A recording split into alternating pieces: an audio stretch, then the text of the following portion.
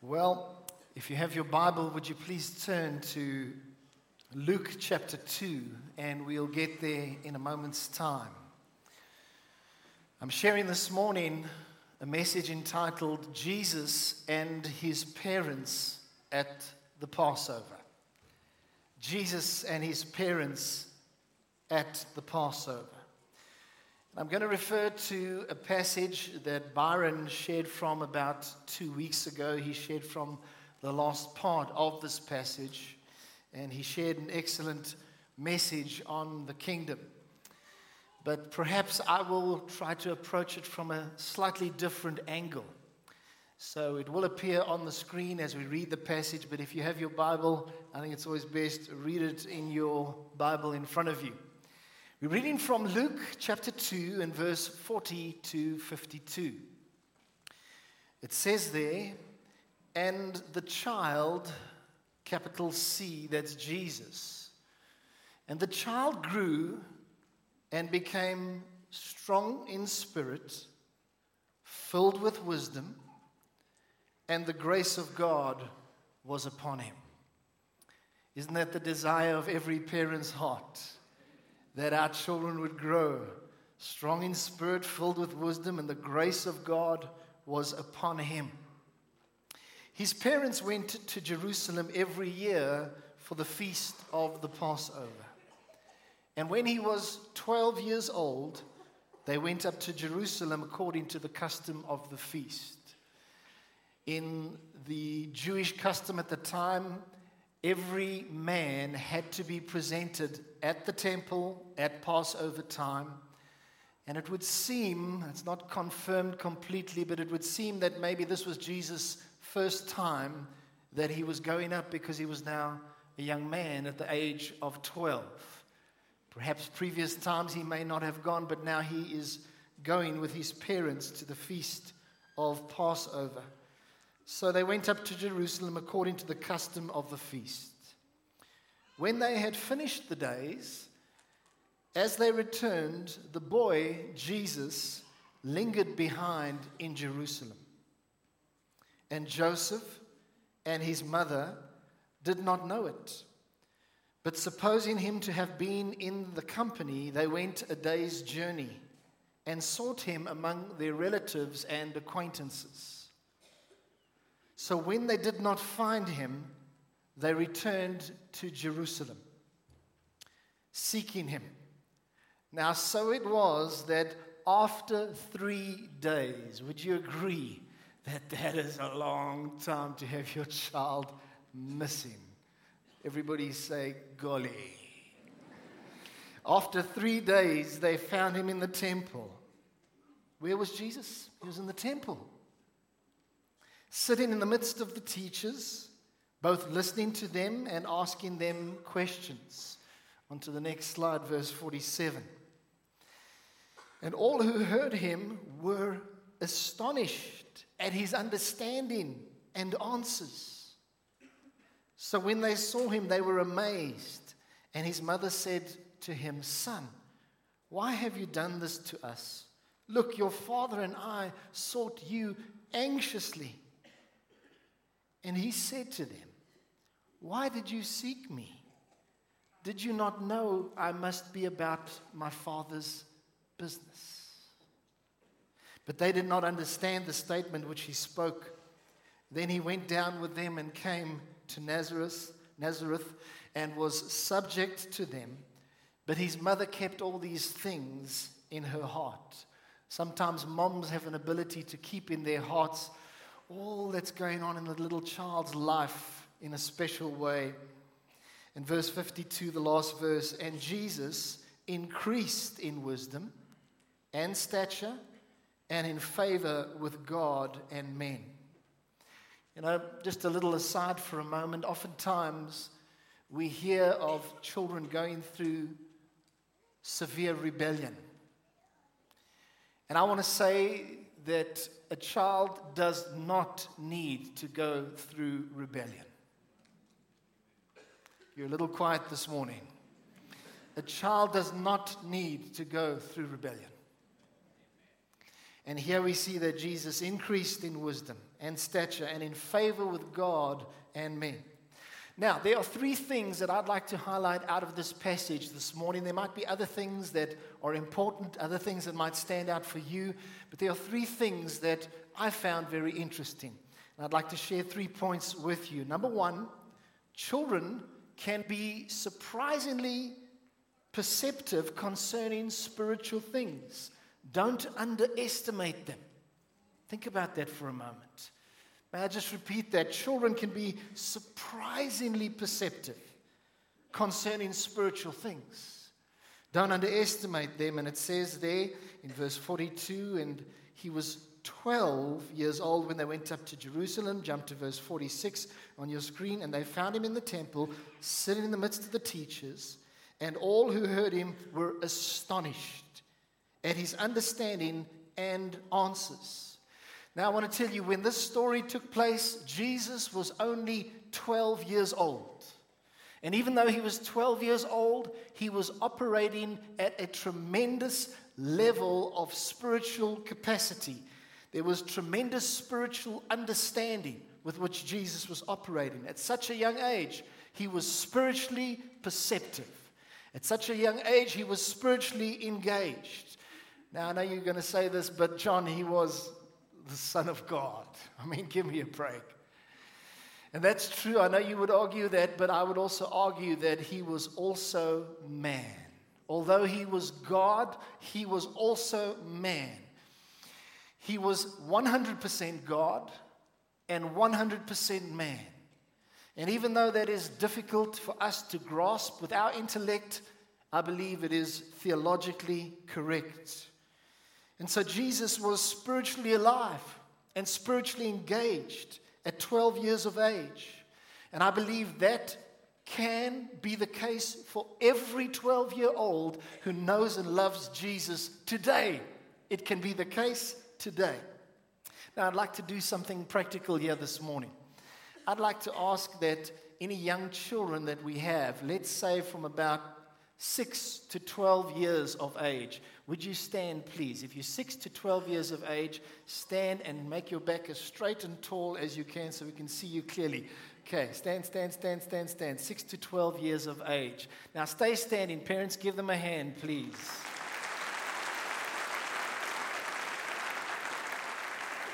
Now, while you remain standing, I want to say to those children that are in that age group that you can have an amazing relationship with God.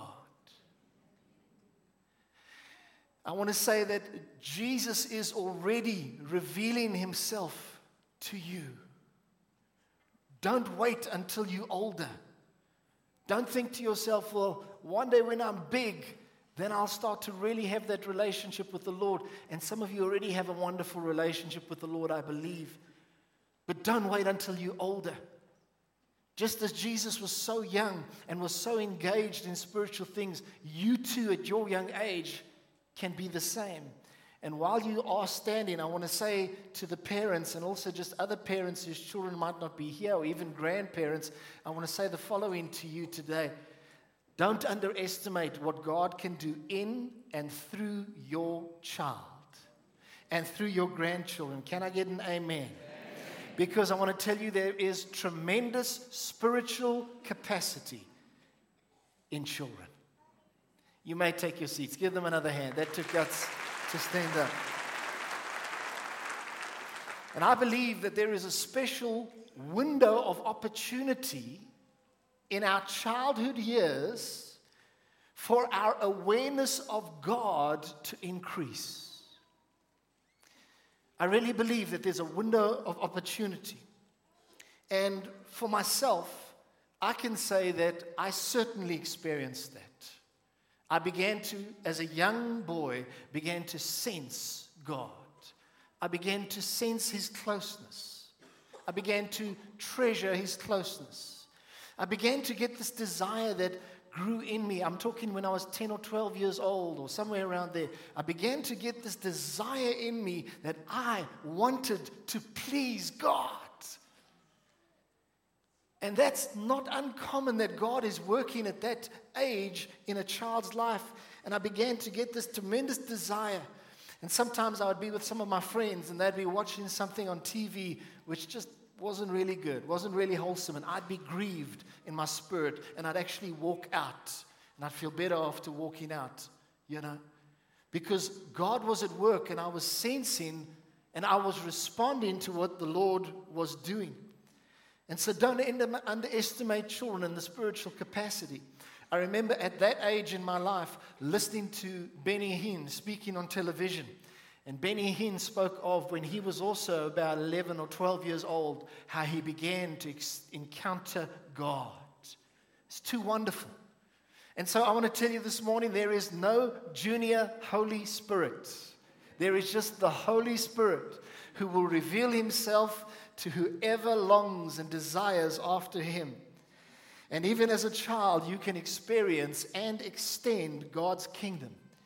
Matthew 19, verse 14, Jesus said, "Let the little children come to me, and do not hinder them, for to such belongs the kingdom of heaven." We've been speaking about kingdom influence this year, and we need to know that it is for everybody. Everyone, no matter the age. I believe that God wants us to experience his kingdom and being involved in extending the kingdom. Number 2, what a joy it can be to give our lives to the Father's business. Would you say that with me? What a joy it can be to give our lives to the Father's business. And it says in verse 49, "And he," that's Jesus, "said to them, 'Why did you seek me?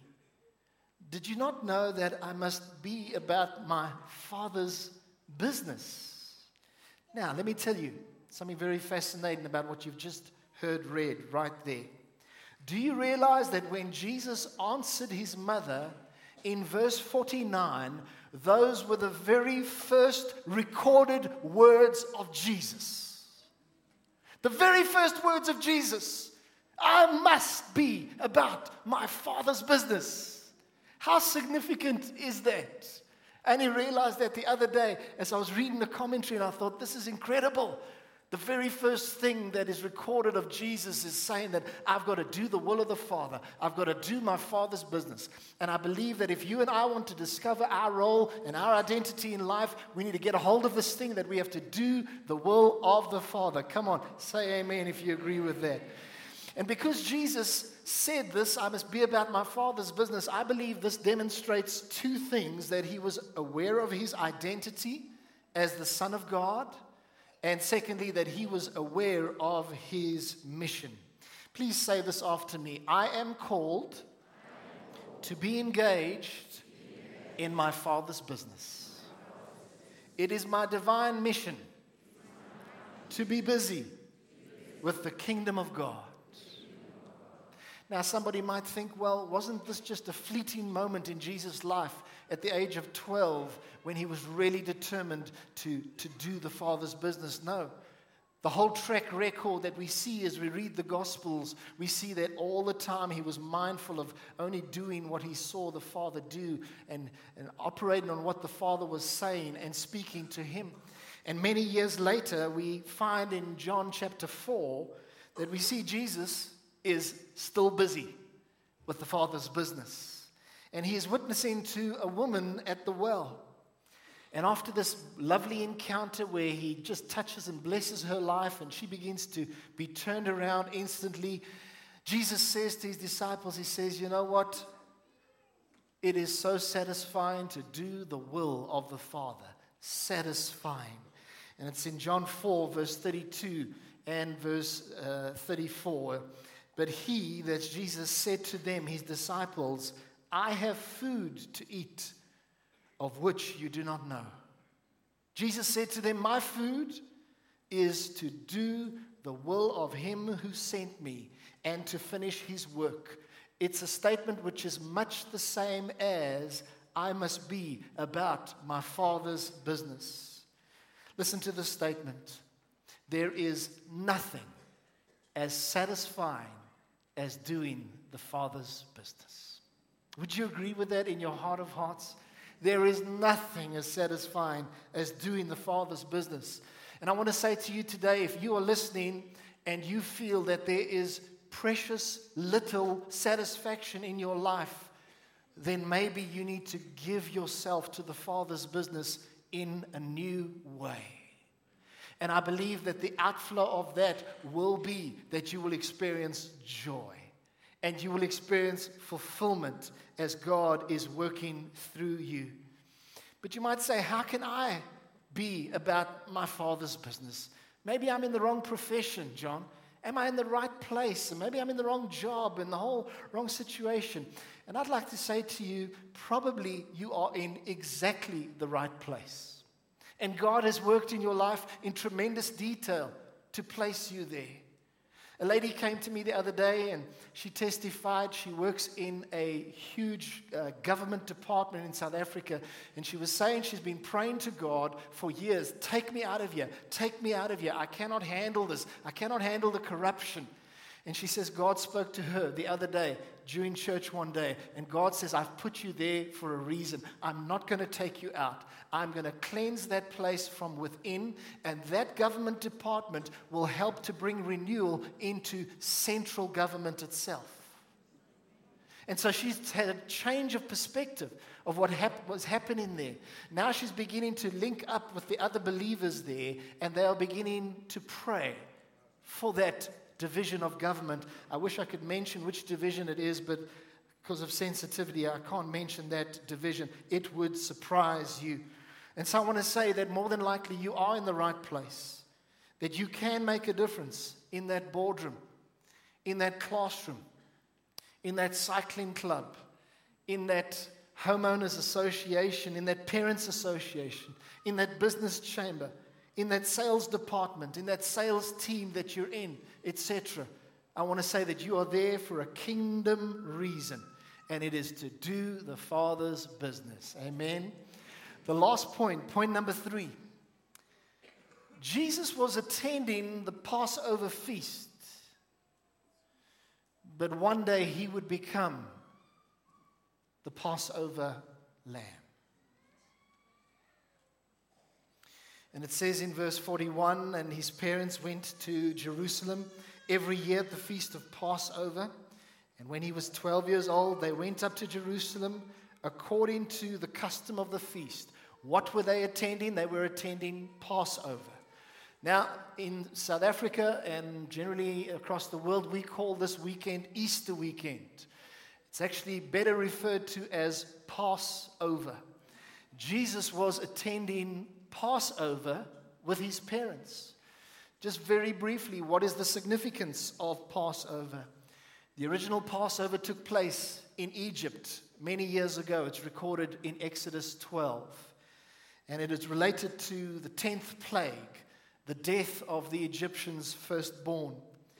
But the Israelites were instructed by God to sacrifice a lamb, take the blood, and put it on the lintel and the doorposts of each home in order to protect them from that plague. And that night, the Lord would strike the firstborn in all of the land.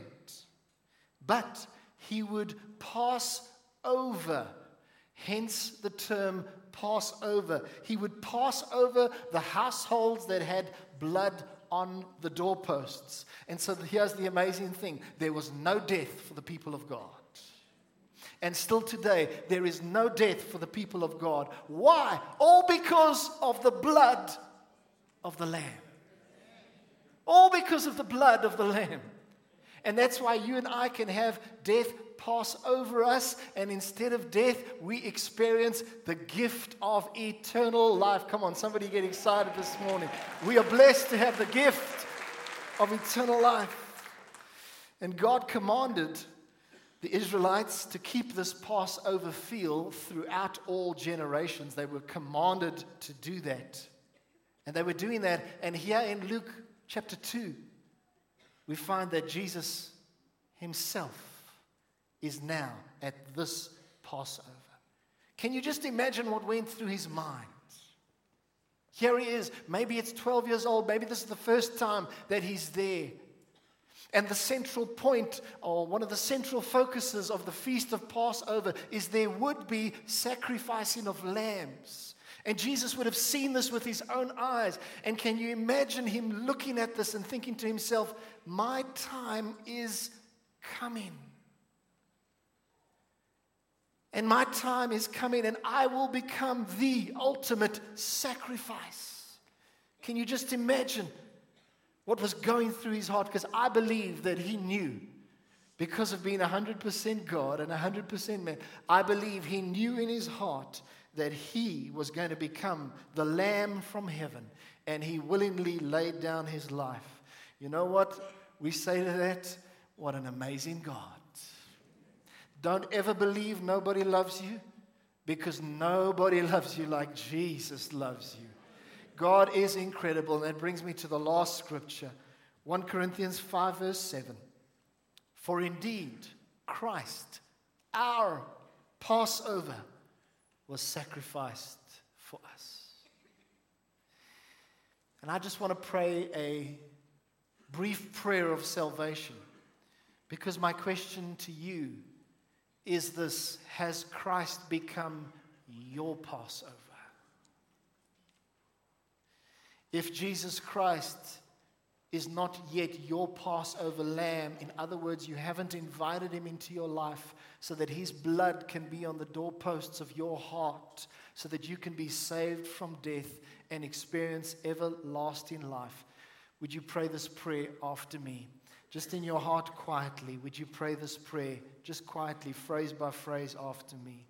Dear Lord Jesus, I repent of my sins. I place my faith in you alone. I give my heart and life to you. Be my Lord and be my Savior. I choose to live for you unashamedly for the rest of my life. And I pray this prayer with all my heart in Jesus' name. Amen. We're going to serve communion right now. I'm going to invite the communion team immediately. Would you please begin to get up and get ready to serve the elements? As communion is served, this table of communion is open to everyone that knows and loves Jesus. You might have come into the service and you did not give your life to the Lord, but now you prayed that prayer and you meant business with God. And I want to say you can partake in communion. Please hang on to the bread, hang on to the cup. Once everybody has been served, we will partake together. In the meantime,